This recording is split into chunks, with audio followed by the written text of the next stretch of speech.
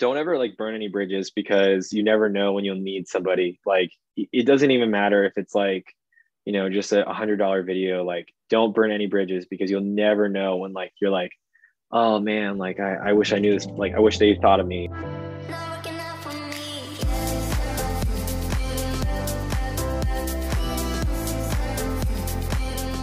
Ladies and gentlemen, boys and girls, shooters and editors, welcome to the 4th episode of Blue Ass Water. I just gotta say, first of all, the first 3 have had an amazing response, so thank you all again for watching. Thanks for tuning in. If you're on Spotify, go ahead and follow. Go ahead and download the episodes ahead of time. If you're on YouTube, give us a sub, give us a like, lay a comment down. And if you're on Apple Music, I think it's out on Apple. I think it helps to rate us 5 stars. So go ahead and do that. All that stuff is super fun, super easy, super quick. You can keep listening, keep tuning in. So appreciate you guys. But dude, this episode, guys, we've got an absolute killer. Ryan Ashworth, he's from the Orlando Magic. He owns his own media company, and he's just a menace with the camera. All right, so we're gonna get right into it. Ryan, what's good? Not much, man. I mean, thank you so much for having me. This is awesome, man. I love what you're doing here, and I'm excited to talk more about it. For everyone listening, would you mind listing who you are and what you do? Yeah, man. So I am a producer, director, writer, and editor. I've been doing this for, ever since I was a kid, like always had a camera in my hands at some point. But started doing this professionally about 6-7 years ago. Haven't stopped. I think of myself as mainly like a storyteller. I love telling stories and I just like expressing it through video. And I think that it just has a different way of, showing emotion and whatnot. And so, if I have the opportunity to tell a story or do something with that, I mean, I'm just always wanting to do that. So, but official title is producer, writer, director, editor. I try to do as much as I can and just dive my feet into whatever, was in front of me. I love that response. Back in high school, you're the homecoming king. Talk to me about that experience. Yeah, man. I was homecoming king. I actually kind of forgot about it, not gonna lie, because it was kind of a while ago. But yeah, man. I mean, I was homecoming king.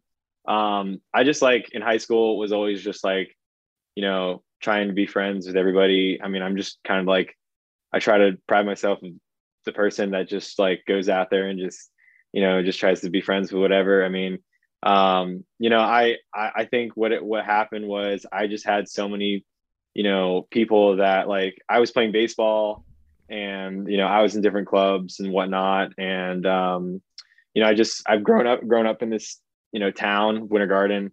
And then just, I don't know, man, I somehow I got picked. I showed up on the day and they were like, you're the king. And I was like, oh, it's pretty cool. So, I mean, it didn't, it didn't really change who I was at any point, but I mean, it's just really cool to look back on and like talk about it, like, years later, like sitting here now today.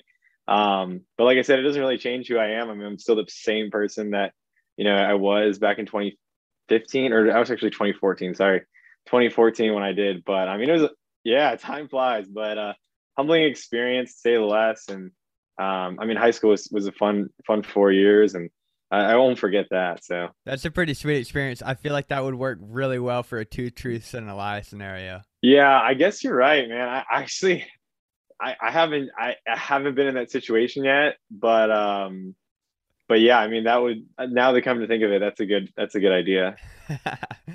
Blue ass water. What do those words mean to you, Ryan? They always say like the grass is green on the other side, or like you use these creative terms to like kind of, pronounce what something might mean to you. And like, some people might perceive something as, vague, or some people might think of like, look at a wall or look at a painting and they're just like, oh, this is that. And this is amazing. This has all these different, ambitions to it. And it's just like, honestly, when I see something or when I hear something, like when it pertains, like when you say blue ass water, it's like whatever you want it to be, right? It's like, whenever you're entitled to, because that is your creative vision. And, and I think of it that way. It's like, you can think of the water as just blue, or you can like, damn, this is blue ass water. So I think it's a sick term, man. I love that. It's a very optimistic take on it. Some people are, they cringe at the overly saturated hues or, the overly edited photos. But I think what you're saying is kind of like the creativity is what you make of it, and Yeah. you can be as creative and as out there as you want with your work, depending on the direction of the piece, or you can, really tone it down. And if it calls for some, a bit more subtlety, that works as well. Yeah, I totally agree, man. And like the thing about it is like, you know, the way whatever you perceive as, the title or the term or the project, like that totally like it's just like it's really about like what you want it to be. And some people might think of it as different, but that's okay. Like we all have different opinions on things. And I think your title for this can really mean anything you want because it's just in your eyes, like the water is blue and that's awesome. So, I love that answer so much. What made you want to make videos in the first place? all right. So let's go back. So, gosh, like I have this YouTube channel, which I'm not going to say the name of it because if you look it up, like it's just cringeworthy. But I started making videos when I was like 11 years old. My mom had like this like Nikon camera. And I remember back in the day, this is, 14 years ago, probably. And when, people really didn't have DSLRs and whatnot. And I remember my mom had one and I remember I had a video button and I would just like go out in the front yard with my friends and like we would just like shoot video and then I would just plug it into the computer and just like upload it to YouTube. And I just thought that was like the coolest thing ever. And that was kind of like when Facebook started coming out and like things were starting to pop up. And I don't know, I just always thought that was super cool. But and then when I like grew and like gone further, like I just, I grew up kind of in the social media age. I think a lot of us have, and promoting your stuff on like Instagram or Facebook, like was always so rewarding to me. And so when I was in high school, my mom bought me a GoPro, and when I bought a GoPro, every time I had my GoPro, man, I was like, dang, I got to do something cool. Like I got to go jump off my roof into my pool, or like I got to go and do a backflip into the lake, or like I got to take it to the high school football game and like just throw it up in the air. And like every single time, like the GoPro like was an extension of me, and like I wanted to like, it pushed me to be creative. It pushed me to like put myself out there. And so when I did that, like I was so excited to have that footage, like for me to put the SD card into the camera or from the camera into the computer. And it was like so exciting to me that like I was like ready to edit a video. And then the best part was like promoting it out to my friends and like showing people like what I did, and like people watching are like, oh, this is so cool. And so then that kind of like grew on me. And then when I got to college, like, I took a few business classes and I was like, this just really isn't for me. And, I thought like, hey, you could go and write a 10-page paper and you could submit it and then you'll probably never ever read it again.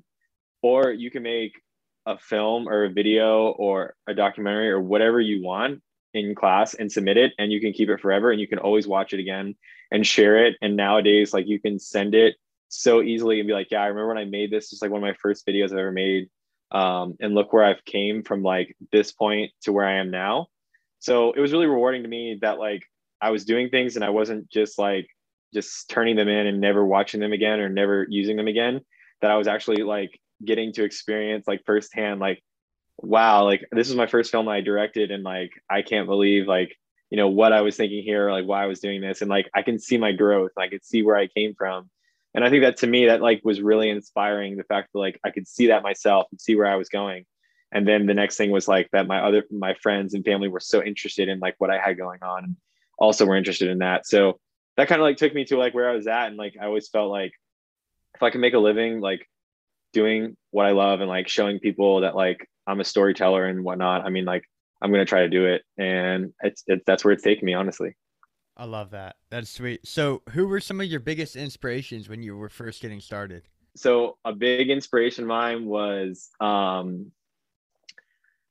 Abe Kislevitz, who is the GoPro guy. Yeah. He's like the director of marketing and he like runs all the GoPro stuff. He was a big inspiration of mine because like he was I think he was an engineering major at USC, and he like just like liked shooting snowboarding videos with his friends, and then that kind of like turned into like him just like pushing himself and putting himself out there, and now he's like full time like filmmaking and like working with brands and doing stuff like that. And I thought that like he was a big inspiration for me.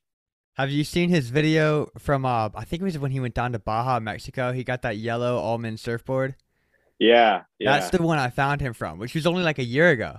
So you've been following him for like a hot minute, huh? Yeah, yeah, dude. I've been following him since, gosh, like I want to say like 2011. Wow.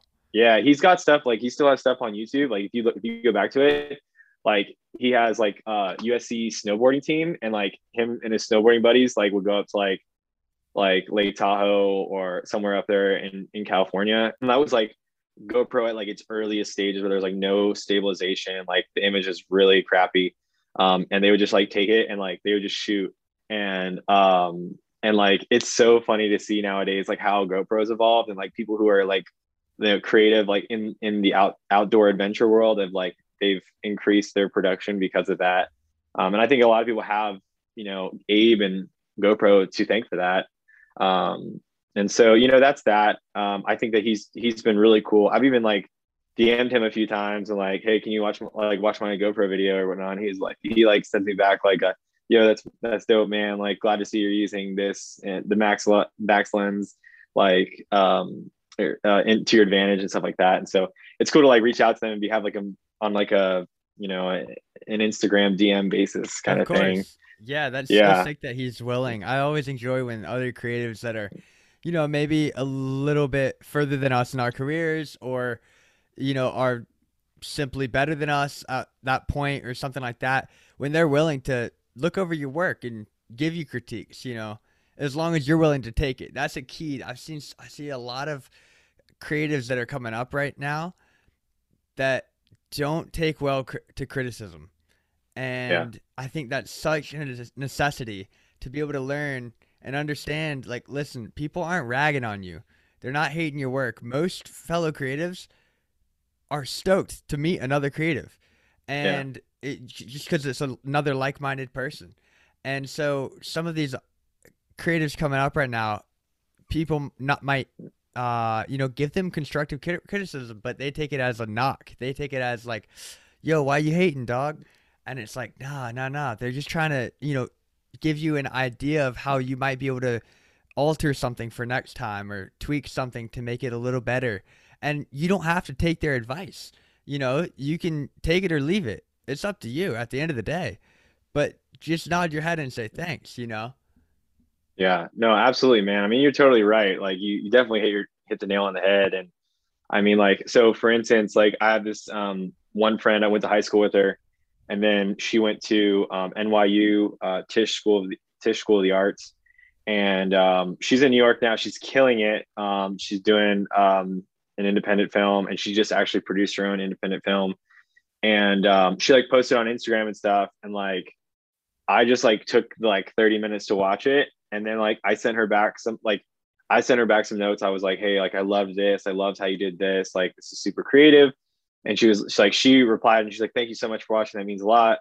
And then she was like, do you have any like constructive criticism? And I was like, you know what? That's so awesome that you think about that, because that just tells me that you're trying to get better yourself and see it from my creative vision, like what I would have done or something like that. So I sent her some things like I thought were really cool.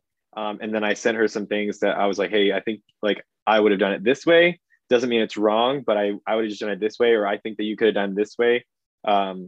And she was really appreciative of that. And it was really good to see that, she was accepting that and she wanted that. And I think like she's definitely taking that. And I mean, I'm not perfect by any means. I don't know. I don't have the rule book of like filmmaking, but like at the same time, like there's just things that like I feel like if I could give you some, criticism, like, you know, I would hope that, you're like, oh, I understand that. And same thing for like other people. Like if there's something that like I can do better, like I always want to learn how to grow. And so I think people coming up, like that's a big thing, like learning to grow, make your own path is like having other people give you feedback and learn from that. And so that's what I've been, trying to tell people, like some like the people that I work with and other that are trying to get into like the field and whatnot. I try to like help them and understand that like it's always good. It's really good to see that. And when I was coming up interning at some production companies, like I would go through and I would do like, shoots or whatever. And like, I would be so stoked. I'm like, oh my gosh, like this is so cool. Like I got it in slow-mo. Like this looks so dope. Like everything is perfect. And like, I would send it out and I would send it out to like some of the people I've worked with that are like been in the business for like 20, 30 years. And then they would just come back and they would just like shred me apart. Like they would be like, I would take this shot out. Like this exposure is way too high. Like bring this down. Your levels here. Like, color, like your white balance is off on this one.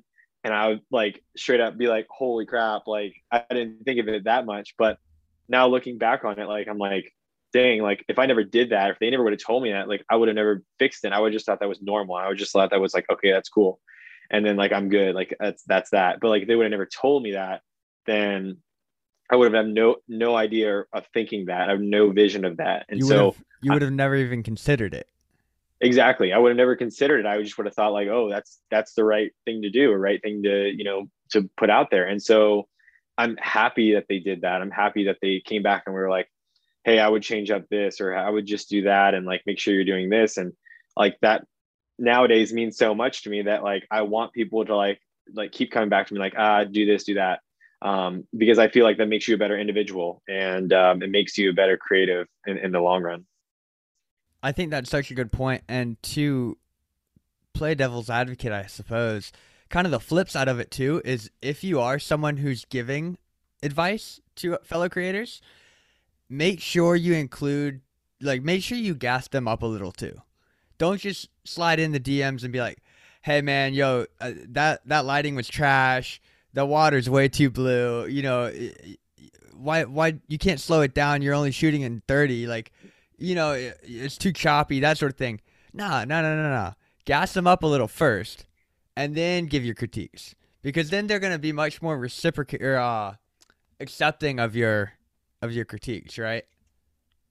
Yeah, no, I totally feel that. Like you definitely want to hear like, in the first place, like, oh, this was such a cool shot, and I like your title, I like how we did there, and then like, hey, if I'd say like, there definitely is a way to say it, if that makes sense. Like, there's Mm-hmm. definitely a way to like, tell people like, it's not just like, hey, don't do that, don't do this. Like, there's definitely a way to say it. And I've had people like before that have just straight up told me like they don't say anything good. I mean, it's more just of the bad, and then I'm like, oh, I did a bad job. But, like, that's not the case. It's always just like everything you get and everything you take, like take it with your own vision and put that together, and then think about it. Like I've done videos, right, and they were due on like morning of, right, at 9 a.m. or 10 a.m. And like I would keep watching them, and like at night I would be like, wait, I don't think I like this. And like I would like completely rethink it, and then maybe ask somebody for some advice, and like they would give me some feedback. And then right when they give me feedback, I'm like, all right, I'm just redoing the whole thing. And I just start from scratch. I start a new sequence and I just redo it. And then I look back and I watch both of them like, all right, which one do I like better? So I mean, like, just take everything, with your own vision, with your own process, and like process that. And just take a mental note of what you believe in that, and stick with it, and just keep going. And then like ultimately, like the more you get and the more feedback you get, and the more you learn, is the more you're going to grow and become a better individual, like I said. Great advice. So while we're on this topic, Ryan, what's a creative mistake you've made in the past that nowadays you just cringe at? You would never dare make it again unless it's like wildly intentional. I mean, do we want to go like camera, like Whatever settings route you want to wise? take. Yeah, yeah. Settings are cool. Editing's cool. Anything on set. Yeah, dude. So okay, I have a lot of mistakes that like I've made, and I think that that's like kind of what's helped me, become a better, creative, or like it just helps me grow and like put me in the position where I am today. The first thing that I would probably say though is like if you have a camera in your hands and you're like have the ability to shoot anything, like just do it. Like shoot everything. Like, so for instance, if you're at if you're in a location, right? Say you're in Charleston, right? And you're just like have your camera out for the day, like just start shooting, and then like maybe you'll get some really cool shots of like downtown Charleston, right? And then you put a little edit together, and then you send it out to Charleston, like the city of Charleston on social media, and you're like, hey, look what I made. I did it for free. Like, do you guys want it? And then, like, for instance, they'll be like, oh, yeah, it's so cool. Like, free marketing, like, totally. Like, and then they see that. They're like, oh, you did a really good job. Like, you're local or you're in town. Like, maybe he wants to do another one. So my mistake, like, was not shooting enough because I would go to places, I would see things, and I wouldn't think to ask people like, hey, do you want like, would you want this? Would you be interested in that? Because ultimately that gets your name out there. Like that puts you like above other people are like, oh, I see that like he does work. And then that's kind of like how I started my company, honestly. But so anyways, like, just I think my biggest mistake is just like not shooting enough. Like shoot as much as you can, because that only doesn't just help you like learn settings, like learn what looks best, like find your niche, but like it also will like come back to you and be like, dang, like I'm so glad I shot this, and like, man, I can make this like a little bit of an edit and do something with that. So I think like not shooting enough is like the first part, but then like when I think about it again, it's like, okay, now my creative mistake is like when you have a camera in your hands, like do what you can, right? Like do as best as you can, like do what you want. But like in my mistakes are like when I have a camera in my hands, like I can't do it, like I can't relax, like I can't sit down. Like I feel like I have, like if I'm at the beach and I have my camera, like I have to like shoot, and like I feel like, so I take away from like my vacation because I'm like shooting. And so I think there needs to be like a little bit of a balance there. Like take some time, like maybe take a few hours, like do some shooting, and then like take a break, like go and chill out, and then to get some rest. Because like I've been on like cruises before, right, with my family vacations, and like a perfect example of this is like I would shoot all day. I was like, oh, I got to get my camera, I got to shoot this, like I got to do this, I got to do that. And like I took away from my mindset of like being on vacation or like enjoying the little things in life and spending time with family.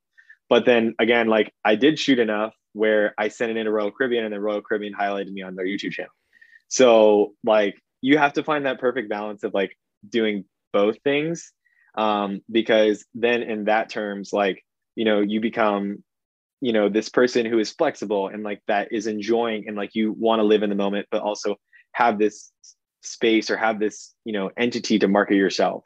So I'd say that like that's like my biggest thing, like when I started out, or like when I was just like overall like finding out like what to shoot and like how to shoot it, and like just doing it, and then just realizing like my own like time and where I'm at, and like making sure like people around me are not like annoyed that I have a camera in my hands, that I have no attention to anything else. I hope that makes sense. So No, that made perfect sense. Now we've got game time. Rapid fire questions. You ready for this? Yeah, let's go. All right, it's a quick little fun game. This or that, pick one. Photo or video? Video. Landscape or portrait? Landscape. Final Cut or Premiere? Premiere. Tacos or pizza? Pizza. You're going to piss a lot of people off with that one. Sorry. You're honest. Honesty is the best policy, right? Yeah. Basketball content or gaming content? Oh, basketball. Snow or surf? Dude, it's hard because I live in the surf. I surf like, I don't know, 8 months out of the year, and then, but I love the snow. So like, that's such a tough. I knew this would get you. I had a feeling. This is tough for me. I'm gonna go snow, man. I've been a really big. I've been loving the snow lately, so I've grew up in the surf, so that's that. But I'm gonna go snow here. That's fair. That's fair. I don't know what it is, but like being on top of a mountain, just like looking down and like just going. Yeah. For me is this. I mean, it's like an adrenaline rush, but at the same time, it's just like so calming, and you have like. It's just like, I mean, dude, you got to get out there. That's all I'm saying. Last question. Spotify or Apple Music?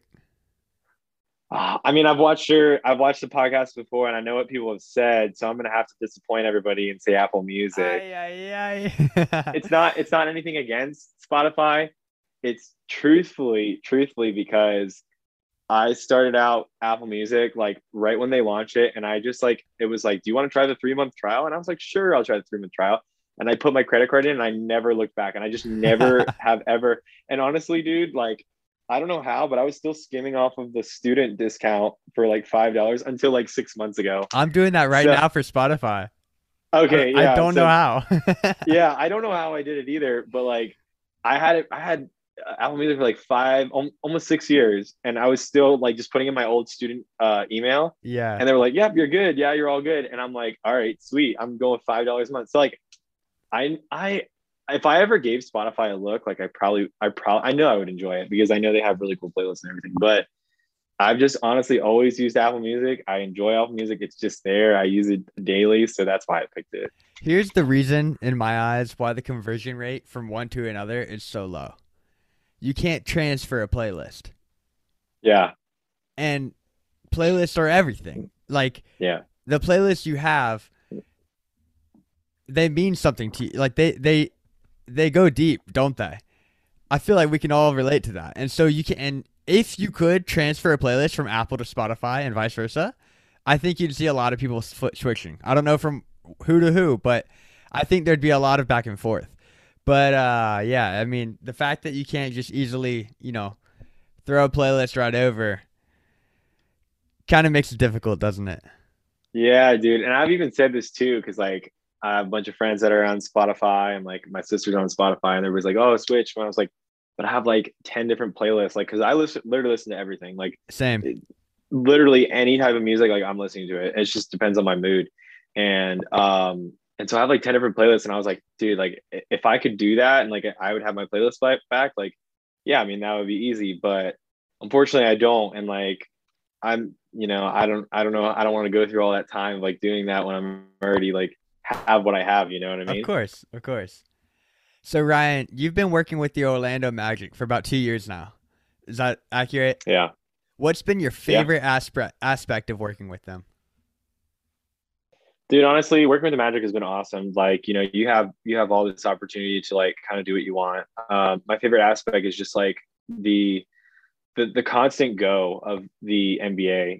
It's like, you know, on a daily basis, like even in the off season, like there is always something to be said. There's always like something going on.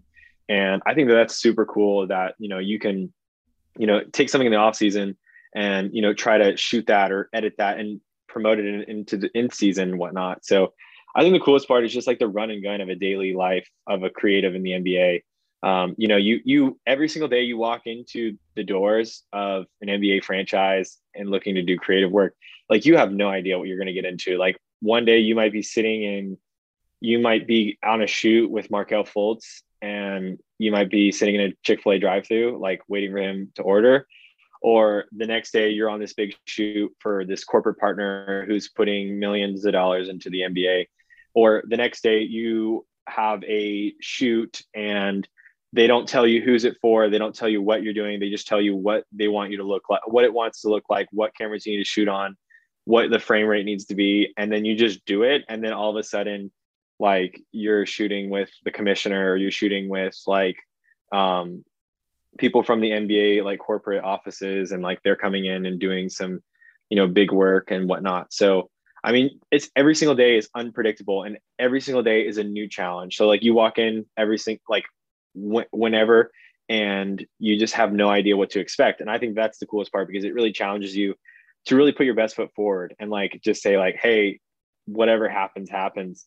And I just need to go out there and make sure I give it my all. And if you can do that, I mean, it's really rewarding to say to yourself, like once you get finished with the day, or you get finished with a really big shoot, or like you have, you know, the NBA players' time in your hands, right? You have time in your hands where they have a certain schedule to meet. They might only have an hour and 30 minutes, and you have an hour and 30 minutes to get what you need and, promote that on a, nation or global scale, I'd say. And so it's really challenging, but at the same time, it's exhilarating. Is how I'd like to put it. So Is there one moment that sticks out to you of like just something crazy that happened or surprising, or like you finished a long day of shooting and or a long night of editing and you got it done and was like this, it makes it all worth it? yeah, so I mean, like, there's been so many times, man, like that. I've put, I mean, easy 12 hours into a day. I mean, like game days, sometimes you're there at 8 o'clock, maybe earlier for a shoot. and then you're sending that footage over to an editor, or maybe you're editing it to yourself, and then you're getting ready and you're shooting all pregame content, and then you get to go forward and shoot the game, and then you edit the game, and then you turn it back over and like stuff like that. I mean, there's days like that. You just have to understand that. But I mean, there's many instances like, when I did the Aaron Gordon shoot for his dunk contest. I mean, that was all over the world. I mean, that was really cool to get to see. Like, I was in the shoot when he announced that he was going to be doing the dunk contest, and he was coming back, and nobody had any idea, and it was like this big secret. So I mean, that was like a really cool moment for me, that like I was in a group of like less than 20 that knew Aaron Gordon was coming back to do the dunk contest for another time. And then there's an instance that plays out in my head, that I'll probably never forget. But we were at the Amway Center really early, and we had this big long shoot. Remember in the morning, and the hardest part is that we had 3 shoots in one day, and 2 shoots were really important, and 1 shoot wasn't as important. I'm not going to really get into all the details of each one, which one was which. No need. But the first shoot, we did the first one. It wasn't as important, but we did that, knocked that one out really quickly, and we were setting up for the second one. And the second one, our talent, we were shooting with one of the NBA players and a talent, and the talent was like 3 hours late. Like he just like was like got lost. I don't remember what the whole deal was, but we had to get ready for the third shoot, which was the most important one, and that was like 20 minutes across town. And so I just remember like me and my coworkers like setting up and getting everything ready for this second shoot, and like waiting for things to happen. And like as things were still going on, we were moving over to the next shoot to do that, driving 20 minutes away. And it was at the NBA experience in Disney Springs in Orlando. There was probably 2,000 people there. NBA players were there. Entire media was there, like just crap load of people. They were unveiling these new jerseys. They were talking about this partnership. Millions of dollars were pumped into this thing. And since this guy was late, we had to transfer everything over within, I'd say, like 35 minutes. And it was a 20-minute ride just to get to the Disney Springs. And so it was really rewarding when we got there and we had everything set up, and I felt like I was comfortable. I had my shots. I was doing everything I needed. We were interacting with the players, getting everything done. And then it was really nice to say, like, we just worked a long ass day, and now we have 50 gigabytes of footage, and we have so much time. We just need to like edit and get this stuff out, because, like I said, we just put all our effort into this 12-hour day. And I think we ate like one time in the whole day. Like, I think we barely got lunch. And yeah, I mean, that's just one that like sticks out in my head. I know there's like many more that have been like that, but like I said, you just walk into every single NBA experience, like not knowing what you're going to get. You don't know if like somebody's like going to be late. Like I said, you don't know if like, your talent's going to show up like not on time. And then if that's the case, then, you have to pivot and figure out what's next and what's most important. So I think, like I said, every single day is a new challenge. You just never know what you're going to expect. And that's the beauty of it. And like, you just work with what you got. As long as you're giving 110%, like it's going to come out great. So Talk to me about working with Magic Gaming, how that is similar to the type of content, like how the content for Magic Gaming is similar and different to the content that you make for Magic Basketball. yeah, dude. So I didn't really know much about like I didn't know much about esports, because I've never really played video games growing up. I never really was like in the esports, like that space. So when I jumped on with the Magic, like I didn't really know much about it, but like being on the forefront of Magic Gaming and like being on the head of, the content there, and like making sure that like all production was just as good and just as crisp as what the NBA we were pumping out with the NBA and the Magic side. Like, it honestly is becoming such a big entity itself. And it's incredible to see like how far it's come. Magic Gaming and esports in general really is pumping up. Like, I think our game last night had like 30K viewers. And like live Magic basketball games, how many viewers do those get compared to gaming? Yeah, it's like, I mean, I mean, you could like talk into like you go into like the Bali Sports or like Fox Sports, like those numbers, and like, I mean, there's probably few. I don't know if there's like 100,000 or like 50,000. I don't know, depending on the game, like how many people are like watching that. I mean, in the arena, we get, I think there's 27 or 28,000 fans we can get if we pack the entire stands. So just But on, imagine tuning into the gaming content or the gaming streams, yeah, a full arena, yeah? yeah, even in like most like Magic games too. Like, I mean, we get close to full capacity unlike a regular like day, right? Like in non-COVID, like we get like close. I don't know if we ever fully sell out. Sometimes like the Lakers are in town or the Warriors, like we'll get close to selling out. But most of the time, I think we're right around like 18K, 19K, which is really cool. But like you said, like esports is on the come up, and like they're seeing that, and I'm realizing that myself is like people will watch all over the world, just like these esports tournaments and people to compete for millions of dollars.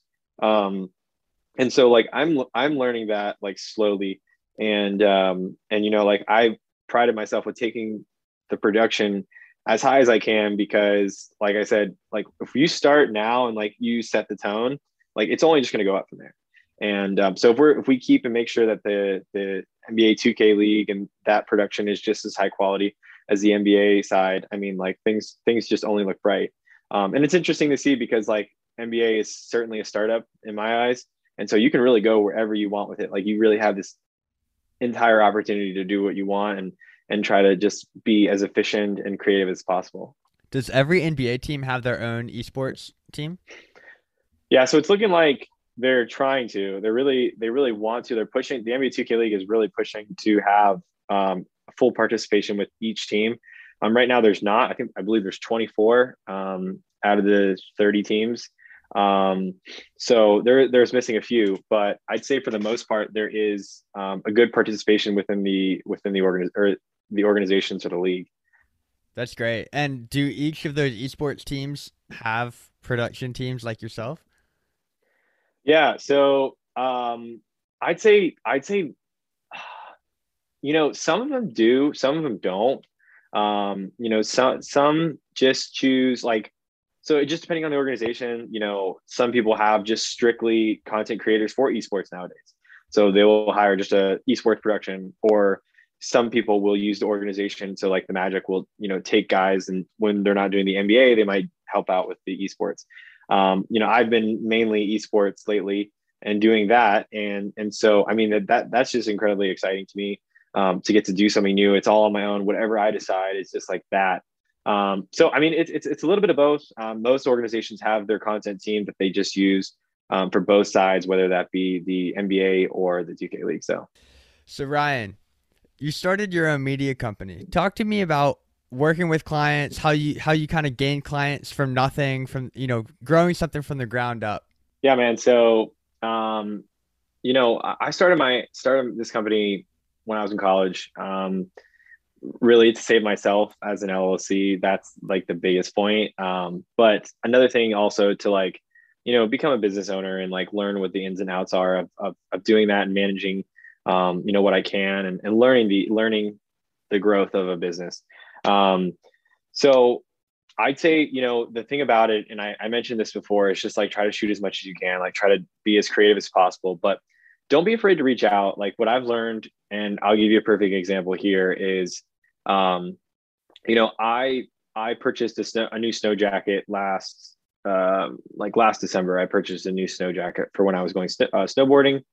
I purchased it on Amazon. It was a company that, I hadn't really heard of before, but like it looked like a good snow jacket. I mean, it had some good reviews. So I just bought it and I wore it. I went snowboarding in it. Obviously I'm taking videos because I have my GoPro with me. So I'm taking videos. And I'm shredding and whatnot. I got some really good clips, and I was like, you know what, maybe I'll make a little edit and just send it into them, see if they like it.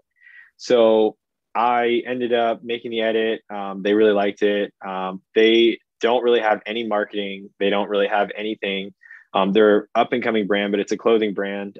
They do all outfitters. Like any kind of like camping, hiking, snowboarding, surfing, like running, working out, like anything to do outdoors. Like I'm actually rocking them right now. And I honestly just reached out to them. I sent them a DM and then like sent them an email. I was like, hey, like I own a media company. We do, just all things of marketing. And this is a video I sent, and they're like, wow, like this is amazing. I was like, it's free. Like you guys have it. Like do what you want. They're like, oh, like that's so cool of you. And then like, we want to give you some stuff. Like we want you to rock more stuff. Free And so I gear. was like, oh, free gear, like free gear. And I was like, so at this point, like I've learned now that this is called like free trade. Like you give your service, all right, you market it, and then they give you gear. So they sent me a box of their stuff. It's like, it was super dope. Like I didn't even expect it. I was like trying to create a relationship. And so they did that. I rocked a bunch of gear, and then I did some more content for them. I went on another snow skiing trip. I took some more video. I took some more pictures. I showed myself.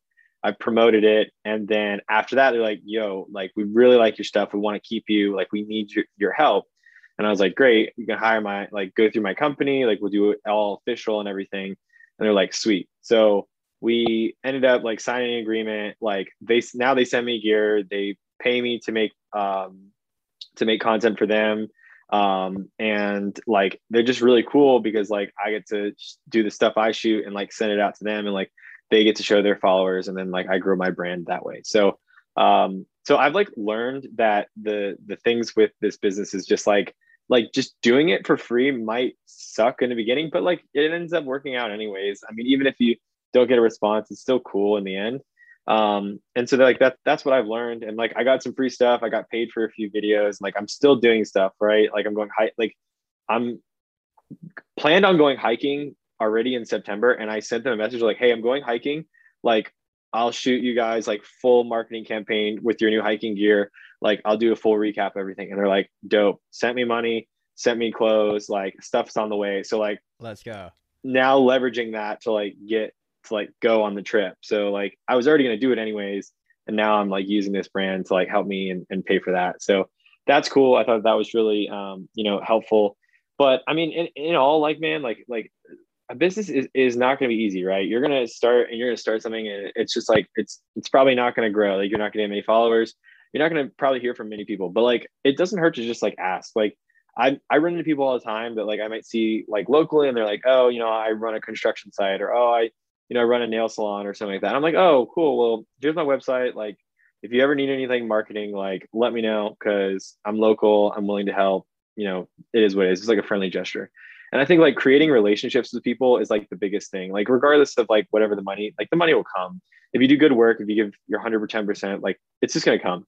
But, what I've done is like try to create relationships with people that they're like, I want to use Ryan. I want to use Ryan's company, like, because I know they're in good faith with me.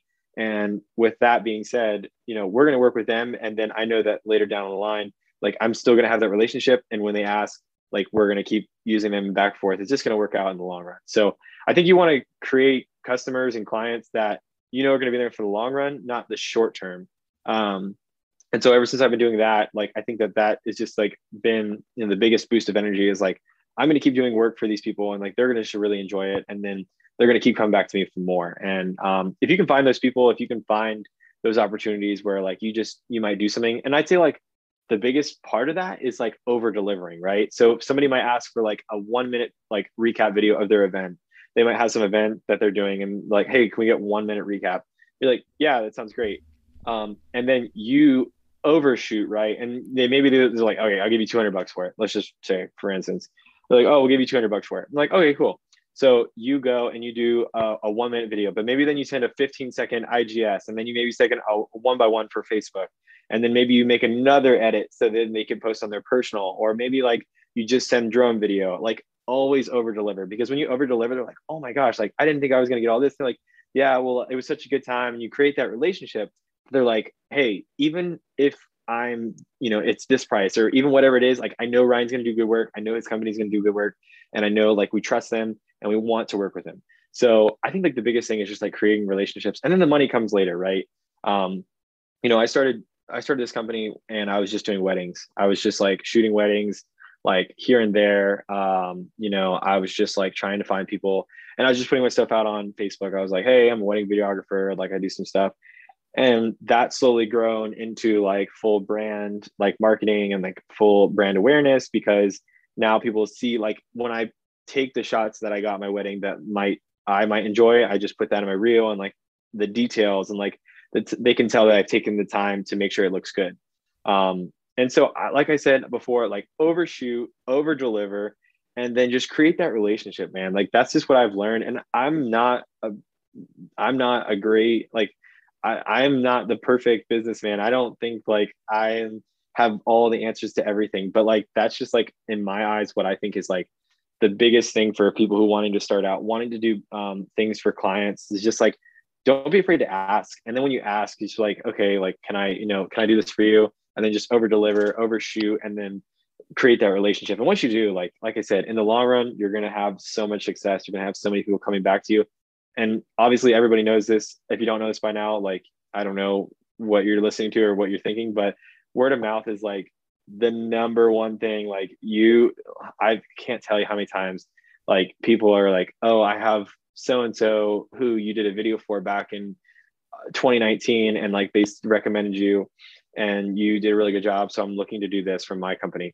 And I'm like, oh, that's super cool. Like that was 2 years ago. So I mean, word of mouth is crazy. So don't ever like burn any bridges, because you never know when you'll need somebody. Like it doesn't even matter if it's like, just $100 video. Like don't burn any bridges, because you'll never know when like you're like, oh man, like I wish I knew this. Like I wish they thought of me. And so, it's something I've definitely learned. It's like, try not to like if you end up not using somebody or somebody else not using your work or something, or like something goes down, like make sure you still have that relationship just in case in the future. So I like what you said about don't burn any bridges too, no matter how small the gig, because you don't know who that person knows. It could be a owner of a small T-shirt company, but then they own the owner of a huge conglomerate. Or they also own the huge conglomerate, right? So you could be making a small little $100 video for a client who you think is just small, but this is just their fourth side gig, right? They might have a main gig that they're just testing you. They're seeing your skill and how you work, if you work well with them on this little gig for them. And then if you crush it, maybe in a few more videos down the road, after working with them a few more times, you'll get another like the main opportunity with them, right? I think that word trust is huge as well. Because if you can prove yourself consistently, trust and consistency are key. If you can prove yourself consistently, then they're gonna come back to you without hesitation, or even more powerfully, as you said, word of mouth, refer you to anyone and everyone they know. Oh, you need a video? Oh yeah, Ryan Ashworth. He's the guy. He's the guy.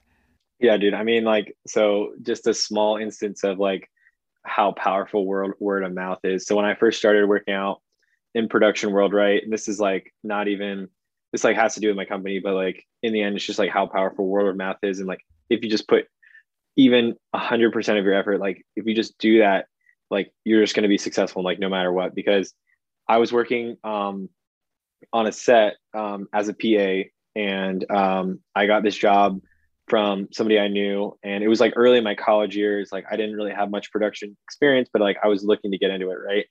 And so I met this person, and I did this long shoot. It was a 2 day shoot, and I think I got like very little sleep.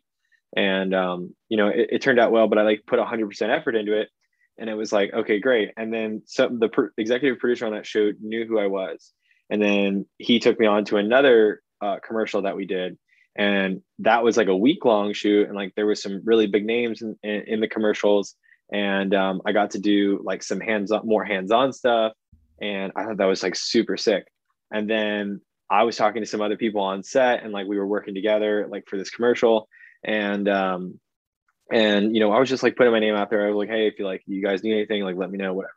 And so then a few weeks later, I get a call, and there's this lady, and she was like, hey, we're looking for people to help on assistant camera operator, like help with this TV show that we're doing.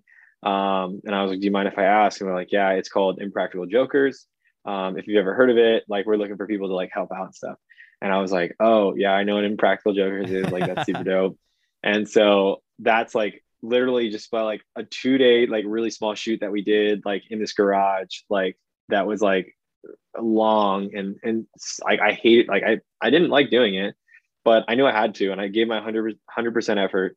And then that led into another job that was like higher paid, like more production, higher. I was hands on everything, and then that led to me doing Impractical Jokers, and like the rest is history from there. Like you just keep doing work, and then like your resume, your real builds, and like the people that you meet, and like within like a month, I went from this really small commercial that we shot to being on the set of Impractical Jokers. So it's like crazy how time works, and it's you just like it's if you work hard, like it's just gonna fall into place.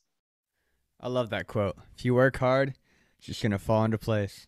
That's great. Great advice. Who would you consider to be your North Star brand? Oh my gosh, I think about this a lot actually. I do too. So the brand that I actually got really close to working with, and that I did not yet get the opportunity to work with, is REI. Oh yeah. Yeah, dude, I really want to work with REI because REI does so much stuff that like helps the planet, and like is like very good on like climate change, and I'm really big on that as well. And I love being outdoors, and I love what their brand stands for. So like REI for me would be like a super dope brand to work with. I just think because there's like so many endless opportunities that like you can go with that. And um and so we actually, it's a funny story, but like a friend of mine and we shot a demo for like what would be like REI, right? We were bored one night, and we took our cameras out and we just started shooting, and like it looked really good. And so we sent it out. We sent it out to like some people on LinkedIn, and like we just showed them. They're like, "Oh, this is dope." I mean, they didn't use "this is dope," but like they were like, "This is cool." And I'm imagining like scrolling through LinkedIn, and all of a sudden I'm just seeing like, oh, so dope. This shit's fire, fam. yeah, no, it wasn't. I mean, it wasn't necessarily like that, but um, so we got really close, and then there was just like at the time, like it was no like it just wasn't the need at the time, I guess. And so, but like that would like that's like a big brand. I really want to work with brands that like are not just like out there. I want to work with brands that are more than a brand.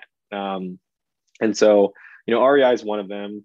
If I ever got the chance to do that, I mean, like I would totally in a heartbeat would have to say REI. I think the term more than a brand is really good, like a standard for a North Star brand for people.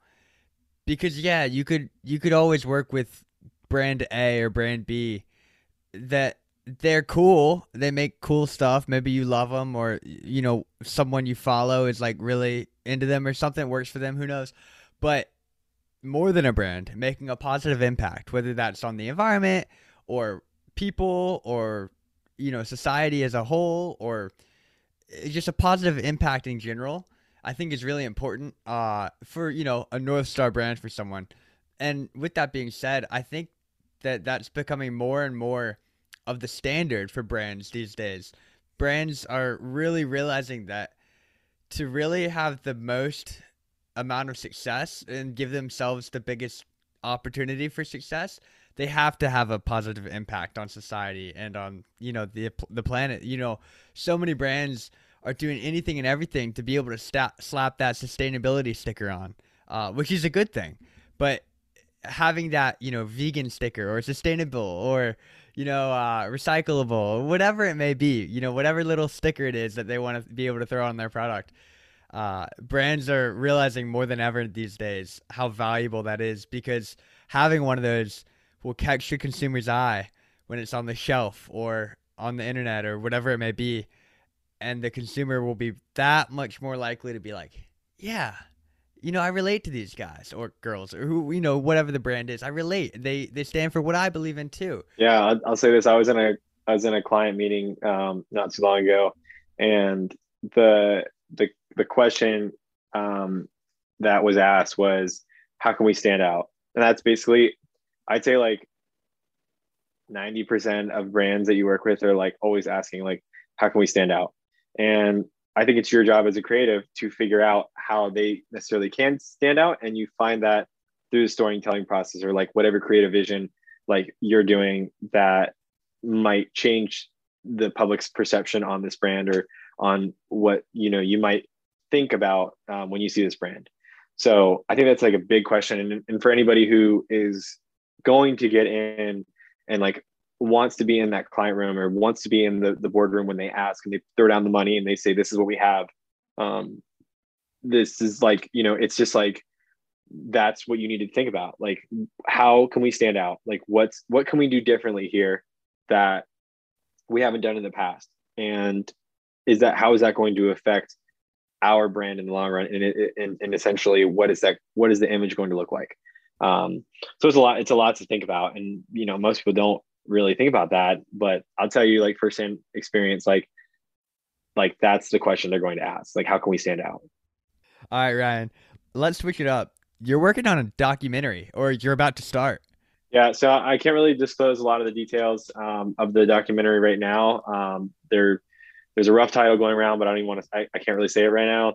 Don't risk Um, it. Don't risk it. yeah, I don't want to risk it yet. But yeah, the documentary is coming up soon. A lot of really cool stuff to go into it.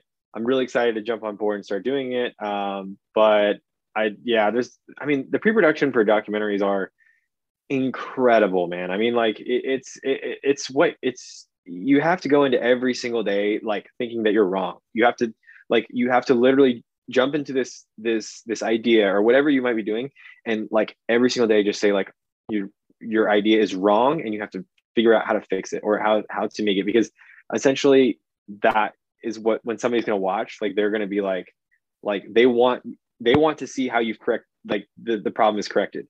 And so as a filmmaker or as a creative, you have to go into every single day in the process that like everything is wrong and you need to make sure that in the public's eyes it looks right.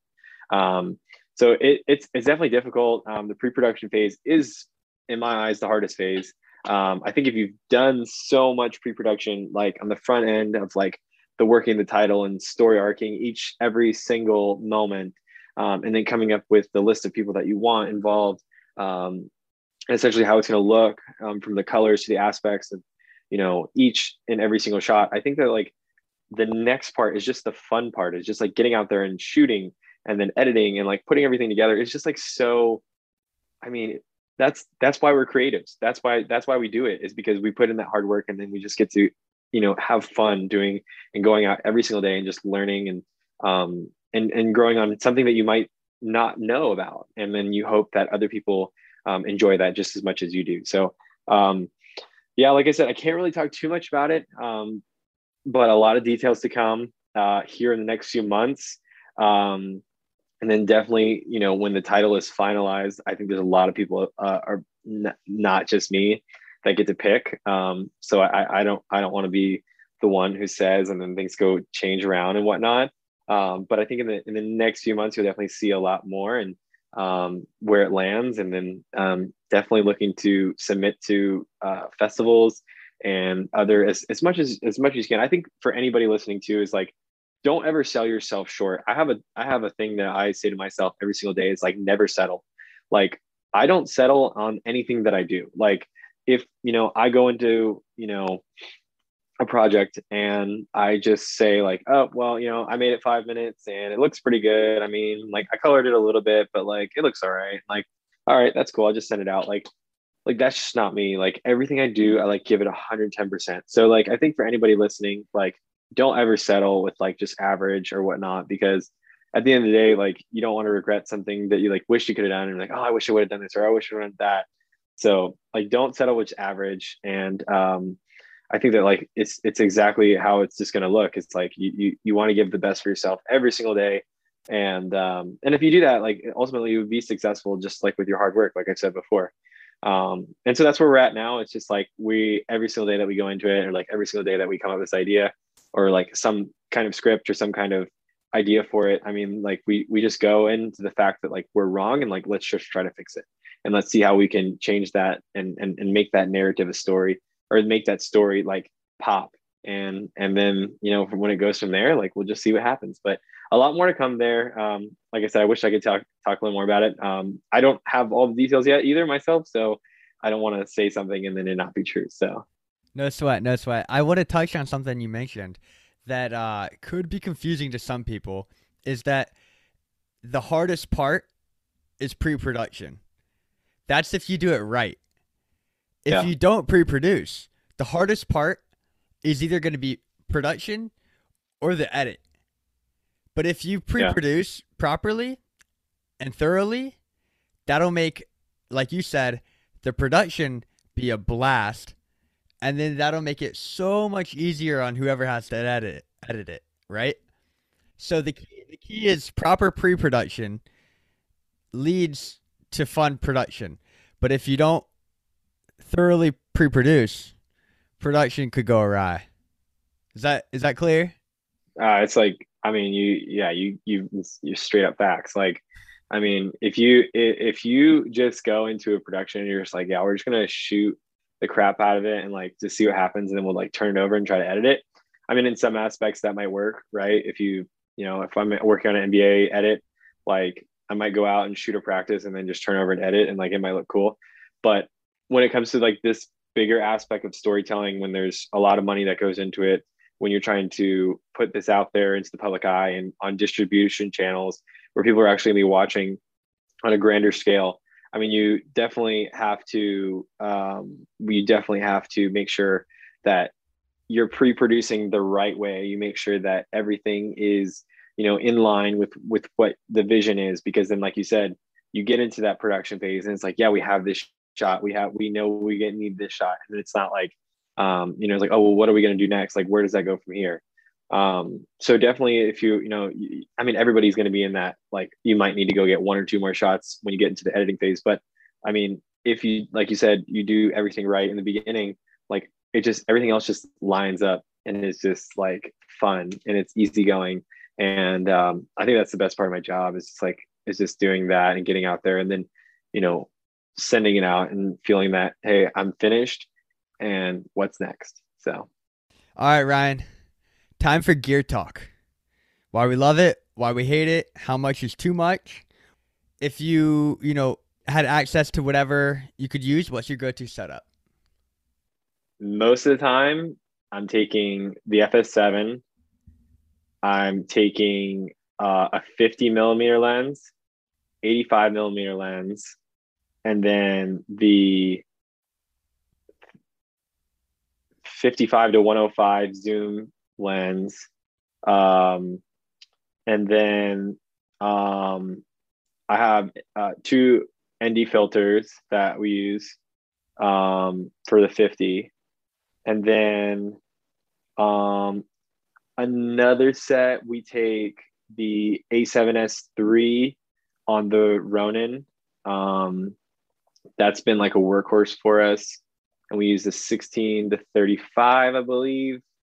It's pretty good autofocus. So that's been like the main thing. That sounds pretty Um, killer right there. yeah, that's like basically the run and gun. Always use shotgun. We use shotgun mics on both, and then we usually record into a Zoom or some kind of external, and then just synchronize in the edit. So if we're lucky enough, we'll have two shooters, and then we'll have like a boom operator shoot or like somebody shoot doing audio externally, and then we'll just sync everything up in the end. Um, so I'd say that's pretty much the run and gun setup for us. We use like 128 gigabyte cards. So like, I mean, we're just shooting the crap out of everything. Like I Yeah. said, like basically you just press start and just get as much as you can in and out. Most of the time, I'd say one camera is in 2023 and frame rate, and then the other one is in either 60 or 120 and like back and forth Yep. kind of Perfect. thing. Perfect. Yeah. So I mean that's mainly that's what's in the bag. Like, I mean, we have a bunch of other stuff depending on the shoot, but I'd say like on an everyday average, like that's the run and gun setup. Yeah, I mean, you're capturing it all with those lenses and then the two different frame rates. You should be good for the edit, right? Yeah, and I mean, like during NBA games, like I know we shoot with the 85, and we just leave the 85 millimeter on because it gets great depth of field from where we're sitting. Ooh, yeah. And yeah, and so like most of the time we're using the 85 millimeter. Usually comes out pretty great, and we shoot on 120. Sometimes we shoot 160. Sometimes we shoot 60. For the most part, 120 though. Um, yeah, the 85's been really good. But like most interview, like actually, I'd say like 95% of our interviews are with the 50 millimeter. Um, and then, like I said, the run and gun is just like whatever. The A7S III, I've been loving. I love the new autofocus on it. So yeah, man, that's pretty much it. How did COVID limit or tweak your access like on the floor where you sit and if you were typically using an 85 mil and now you're 8 rows back, are you going to switch it up or Yeah, that's a good question. Actually, we're usually using the yeah, I mean like it does definitely does depend, right? And so, you might be using the 50 just because you like how the looks are if you're mainly on the floor.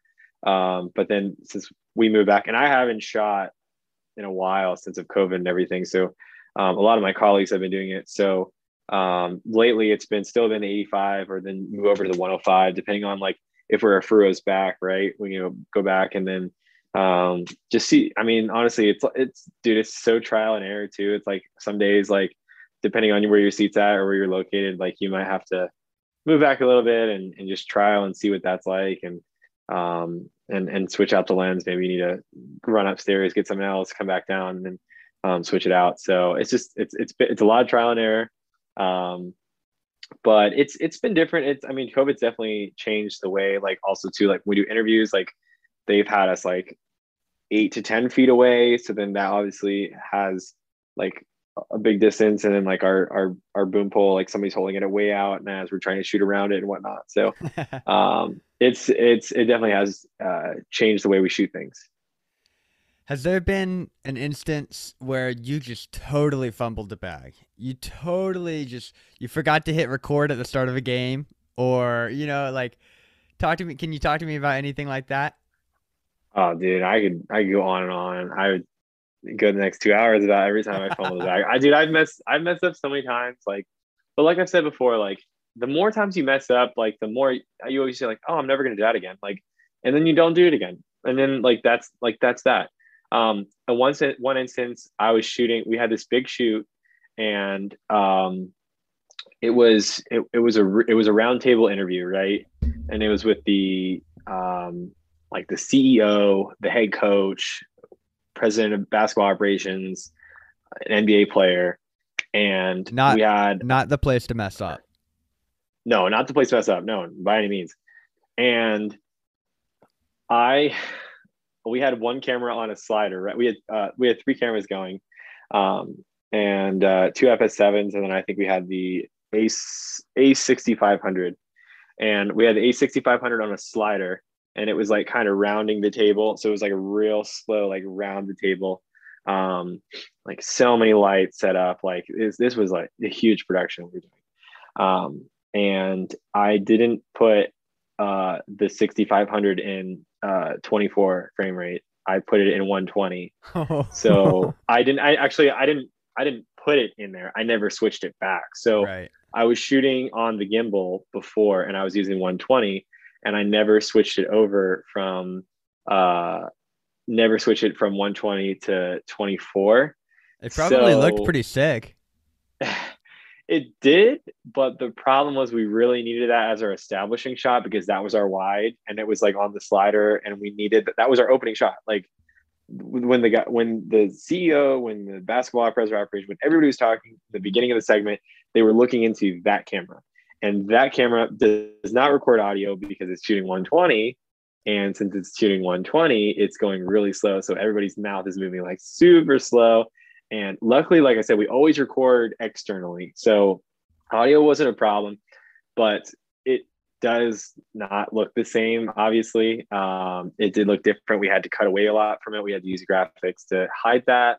But every single time they would go to like the head segment, like when they were talking, they were always talking to this camera.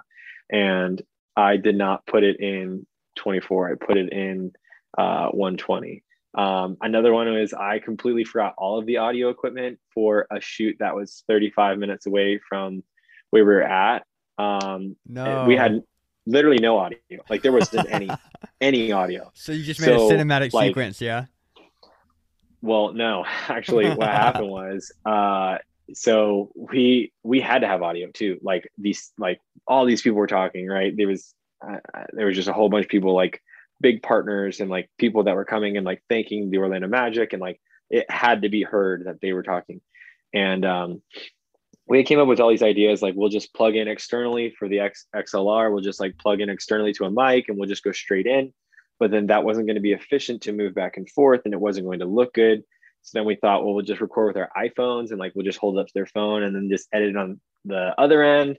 That was another option. But then there was so many of them, there was no way we were going to be able to hold it up. And they were also talking to an audience. So it was like, that's not going to sound good. So I last second went all the way back to the Amway Center, drove 35 minutes on this big highway, so much traffic. I literally, and the craziest part, there was a Solar Bear. So the Solar Bears are our hockey team, it's like our minor league hockey team. They were playing that night. So I had to go through all the traffic. I had to like go all the way upstairs, get all of the audio equipment, carry all the audio equipment from the Amway, get into my car, drive 35 minutes back in like dead stop traffic. Wow. It took me like an hour and a half, probably closer to 2 hours. And somehow I managed to make it there right on time. And we got all of the audio. The edit was great. Everything looks good. But I definitely wish I didn't have to go through that. And I definitely screwed up by completely forgetting all of the audio equipment. Didn't bring a single piece of equipment to hit listen. You wouldn't have heard anything. So That's wild. When you first showed up and you realized you'd forgot all the audio equipment, how terrified were you that you were getting fired the next day? I don't think, honestly, dude, like the thing about it is like when you get into those situations, right? Like it's not good to, it's not good to panic. It's not good to like, you get into situations like, oh my God, like my camera just overheated, right? I've had situations when I was shooting a wedding and I was shooting so much 120 that right when I got into, and it was hot outside, right when I got into the last scene where they're like walking out of the ceremony, or like when they're walking down the aisle, the first kiss, literally the first kiss one time, I was like shooting and my camera overheated, right? And it just stops recording. When you get into those situations, right, like where you just can't control it, like you just can't panic. Like you can't think like, oh my God, like what am I gonna do? Oh my God. Like you can't start thinking that way. Like you have to just like calm down and be a problem solver. And so I've learned this through my mentors, like working with Magic and like others, and that it's not always about like freaking out, like, oh my God, my camera gear sucks. Like, what am I gonna do? Like, how am I gonna do this? Like, do I pull out my iPhone? Do I start shooting? Like, just be a problem solver. Like slow down, take a deep breath. Like, okay, what is our next option? Obviously, we don't have audio here, but like, what can we do? Right? Like what is it? Like, what's the case? So I've learned now that like I think for anybody who is listening or is trying to take the next step, like if you're going to be a creative, like learn to be a problem solver, right?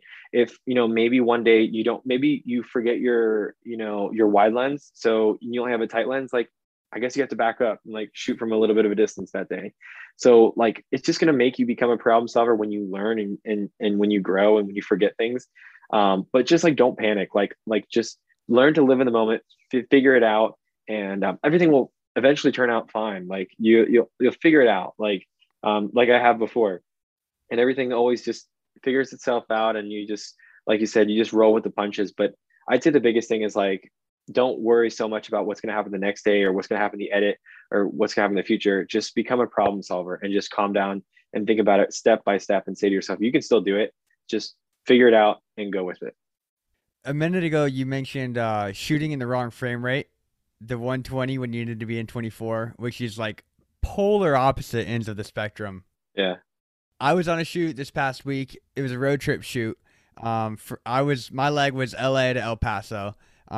The subjects were moving from LA to Birmingham, Alabama, and we're getting them. It's the first afternoon of shooting, and we're getting them moving out of their apartment in LA. It's like literally similar to your story, kind of like the Yeah. establishing scene, like the first scene you're gonna maybe see. Yeah. And I was using a Black Magic pocket camera for the first time, and it was great. I ended up loving it. but I was unfamiliar with the settings. My Sony that I'm used to doesn't shoot in like if it's like a fraction type frame rate. So it ended up that I accidentally switched it to like 24 over 60 or something like that. And so it was like way out of whack. So what it was, we ended up solving it, but in the moment I was like, "Oh, man, my first like the first scene we're shooting and I already messed it up." But luckily, the director, Emma DeMuth, shout out to Emma, she figured out that in post you could kind of just, it was about, I think, 80% off. Like the audio was, I think, came before the video or vice versa.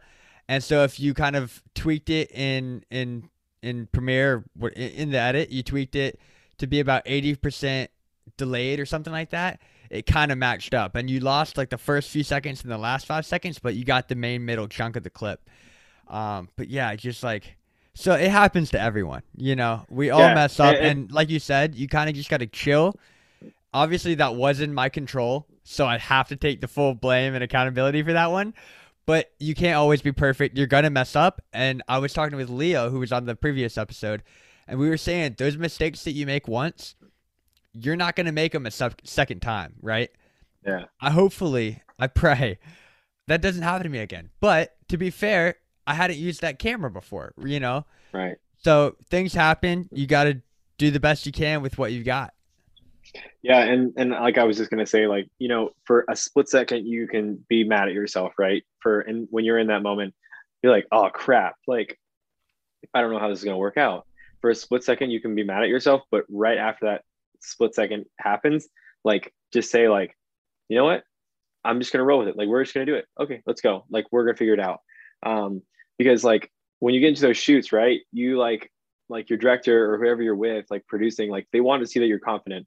They want to see that like whatever happens, like we're not just gonna like freak out and flip out and like be worried about this the rest of the time.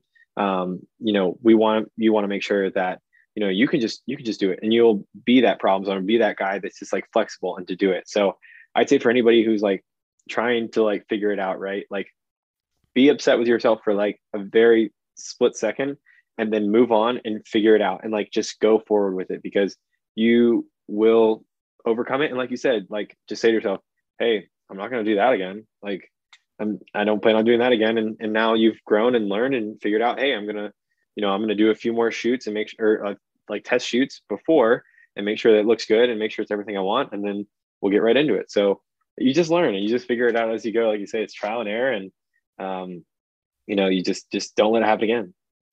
Amen. Ryan, for fellow creatives and entrepreneurs coming up, what's one resource that you've learned a lot from, whether it be a podcast, a book, maybe a YouTube channel, or even just a mentor that you have in real life? And what was something you learned from it? The Buff Nerds, Jacob Owens. I watch his videos like once a day, right? Like he's coming out with some really cool content. Like shout out to him. Like he's making the content that like you need to see. Like totally think that like he is talking about like what you should charge, what you should be shooting, how to get in the industry, like things that like we're talking about right now. And like he breaks it down like on a YouTube scale. Like I watched a video the other day that he said, and it was like for his first video, it was like how to make six figures doing freelance. Like that was one video. And then it was like how to make $1 million with your production company. And he like breaks it down like as easy as it is, like how much money you need to make per week just to make $1 million with your production company, and like how you should have different forms of passive income and like different revenue streams and like ways to do it and promote it. Like I'd say like he's not just talking about like edits, he's not just talking about how he shoots, he's not just talking about like his business, he's like everything in the lines of it. So I'd say like for me, he's somebody who I look to and be like, that dude is just killing it. Like it doesn't matter what he's doing everything that everybody wants to do too. Like he's shooting weddings, he's doing music videos, documentaries, like anything that can, tell a story and put it out there. Like he knows how to do it. And I think is one thing that like I've learned from him is like the editing process, right? He edits really fast and he knows it. He says like, I know what I want. Like when a client hires me, I know what I want. I know what the vision is like. So I know where the shots are going to go. I know exactly. So for him, he's just laying it down because he's already done the pre-production. Like he's already done that process. So it's easy. Like he said, he can edit music videos in like a day and a half. He can knock it out like within 20 hours. And so like I've been doing that now more of like I write down what I think is the right vision for it and then going forward with it. And so I've learned a lot from his creative side. And then from a business perspective, I learned like how to market myself as a brand and like how to approach clients and like what is a good like response to say to somebody when somebody says, hey, what are you charging for a wedding video? And can you send me your rates? Like I've learned just from his videos. Like, so I'd say like for anybody who's just looking to get into it, looking to become, more of an entrepreneur and sell yourself, like check out Jacob Owens' stuff. He's definitely got some good stuff. And I know he works really hard too. So it's really cool to see when a creative like that works really hard. It makes you want to work really hard and be in a position just like them. I'm so glad. I'm stoked that you're a Buff Nerds on the Buff Nerds wave because, Yeah. yeah, I've been following him for a little bit and as well as his company Buff Nerds. And yeah, the insight they give out and also the content they produce kind of backs or the content backs up the insight in the sense that like anyone can just say shit, right? Yeah. But his content is at a high level and it doesn't matter if like it's not your genre of music or like not the type of video you'd usually make. You can tell that the videos they make and what he produces is at a very high level. So therefore you respect what he says. And even if you don't agree with it, you at least have some respect for it. I think something that's really dope about him is not just from like a revenue standpoint, but from just a pure creativity standpoint, it's his individual sets that he has. I think he's up to like 5 different sets now. And so Yeah. it's for anyone who's wondering, go check it out on his Instagram or YouTube at Buff Nerds or at Jacob Owens. But it's like these like 5 little like mini production houses, I would say, that have like 3 different sets within them, and each one has a different genre. For example, one might be like retro 70s themed. Another might be aquatic themed. Another might be like very woodsy. And another might be like jail cell super hardcore, like in the streets. And so what it is he'll rent these out to people. He gets revenue. His company gets revenue. And he rents these out to artists, other producers, videographers, talent, models, whoever it may be, any type of creative, anyone who wants to use it. And it's just super dope looking. Like each one is like designed very, very well. They have all the lighting you need in-house. I think they may have cameras you need in-house. I don't know all the logistics of it, but just from like a revenue and creativity standpoint, that is just like a freaking goal, right? Yeah, dude, that's like ultimately like where every production company wants to be, right? They want to be able to, have assets for themselves where they can go out and produce things, but then also have people coming in to them to ask like for the assistance. And so I think he's definitely, and he's like a young guy. Like I think he's right around the age of Yeah, 30. I was gonna say And he's only 30 something. If yeah, he's that, got to like, be like, yeah, right. And so, I mean, he's smart. And the other thing that I've learned a lot about him is like, he doesn't even like some of his videos, like he doesn't just talk about like production. He's talking about like real estate and like, he's talking about like how, like, so when he moved out of college, right, he didn't really have much money and he was like shooting on like a Canon Rebel T6i. Like he was just doing like music videos for free and whatnot. And then he said like he finally got some money and like he bought a house and like he fixed up the house. And then from there, like he like fixed the house up and then he sold the house and he made money off that. And then he used that money to like put more money gear into his production company. And then he made money with his production company and then bought another house and then bought another piece of property. Like the way he thinks is like, in my eyes, what I feel like, a good entrepreneur should do. And like I said, just because I think it might be good, it doesn't mean that it's not for everybody. But it's ideally a big inspiration to me and why I just watch like a few minutes of each of his videos. Like I'd see like once every other day or every day. And I think that just helps me in my insights and what I do on a daily basis. I think I heard him say one time, and he says, if your Tuesdays and Saturdays feel the same, then you're doing pretty well. So and what he means by that is like, if you wake up and on a Tuesday and you approach it like it's a Saturday or it's like the weekend, like you're doing pretty well. Like your life is, maintaining the steady work hard, play hard kind of attitude. Yeah, you're having fun Um, with it. You're having fun with it. exactly. So I think he said one time, he was like, your Tuesdays and Saturdays feel the same, then you're doing pretty good. So I think that's like a big lesson that I've trying to do is like wake up every single day with the same intent that I'm just gonna kill the day, right? Like I'm gonna do as much as I can, and if I can do it and I'm enjoying it, then like, hey, that's all that matters. Wake up hungry and happy. Yeah. Love that. So, with all that being said, at the end of the day, Ryan, what's your blue ass water? If the shoot goes awry, if everything's going bad, what is it that kind of just keeps you going? That makes it all worth it. Yeah, man. I mean, honestly, like for me, what makes it worth it at the end of the day is just like, telling stories that people enjoy, like enjoy to see. And like, no matter if that might be, a documentary on a certain subject, or if it's it has to do with 2K, or if it's a wedding video, or if it's just a travel video for a small brand. I mean, like, whatever it is, like, if you're telling a story and you're impacting like somebody's idea in some way, like, to me, that is really inspiring. And to hear the feedback that people say, like, oh, I really like this. That was super cool that you did that. Like for me, I just always am rewarded by that. And just hearing that, to know that like I could put 40 hours into an edit or into a project. And if one person says that they resonated with the message, or one person says that they, agreed with the storyline, or they love to hear from that, like that just makes me feel happy. And like for me, it doesn't matter where, like, financially where that stands. If I'm putting hard work into everything and I know that I'm giving 110% effort, and somebody says that they resonate with the message, or they understood what I was trying to portray, or they love the storyline, or they just thought it was cool, like for me, that's what makes me happy. And that's why I want to continue doing this every single day. Amen. That's beautiful. Yeah. That's good, man. Good stuff. Ryan, tell the people where they can find you. You guys can find me.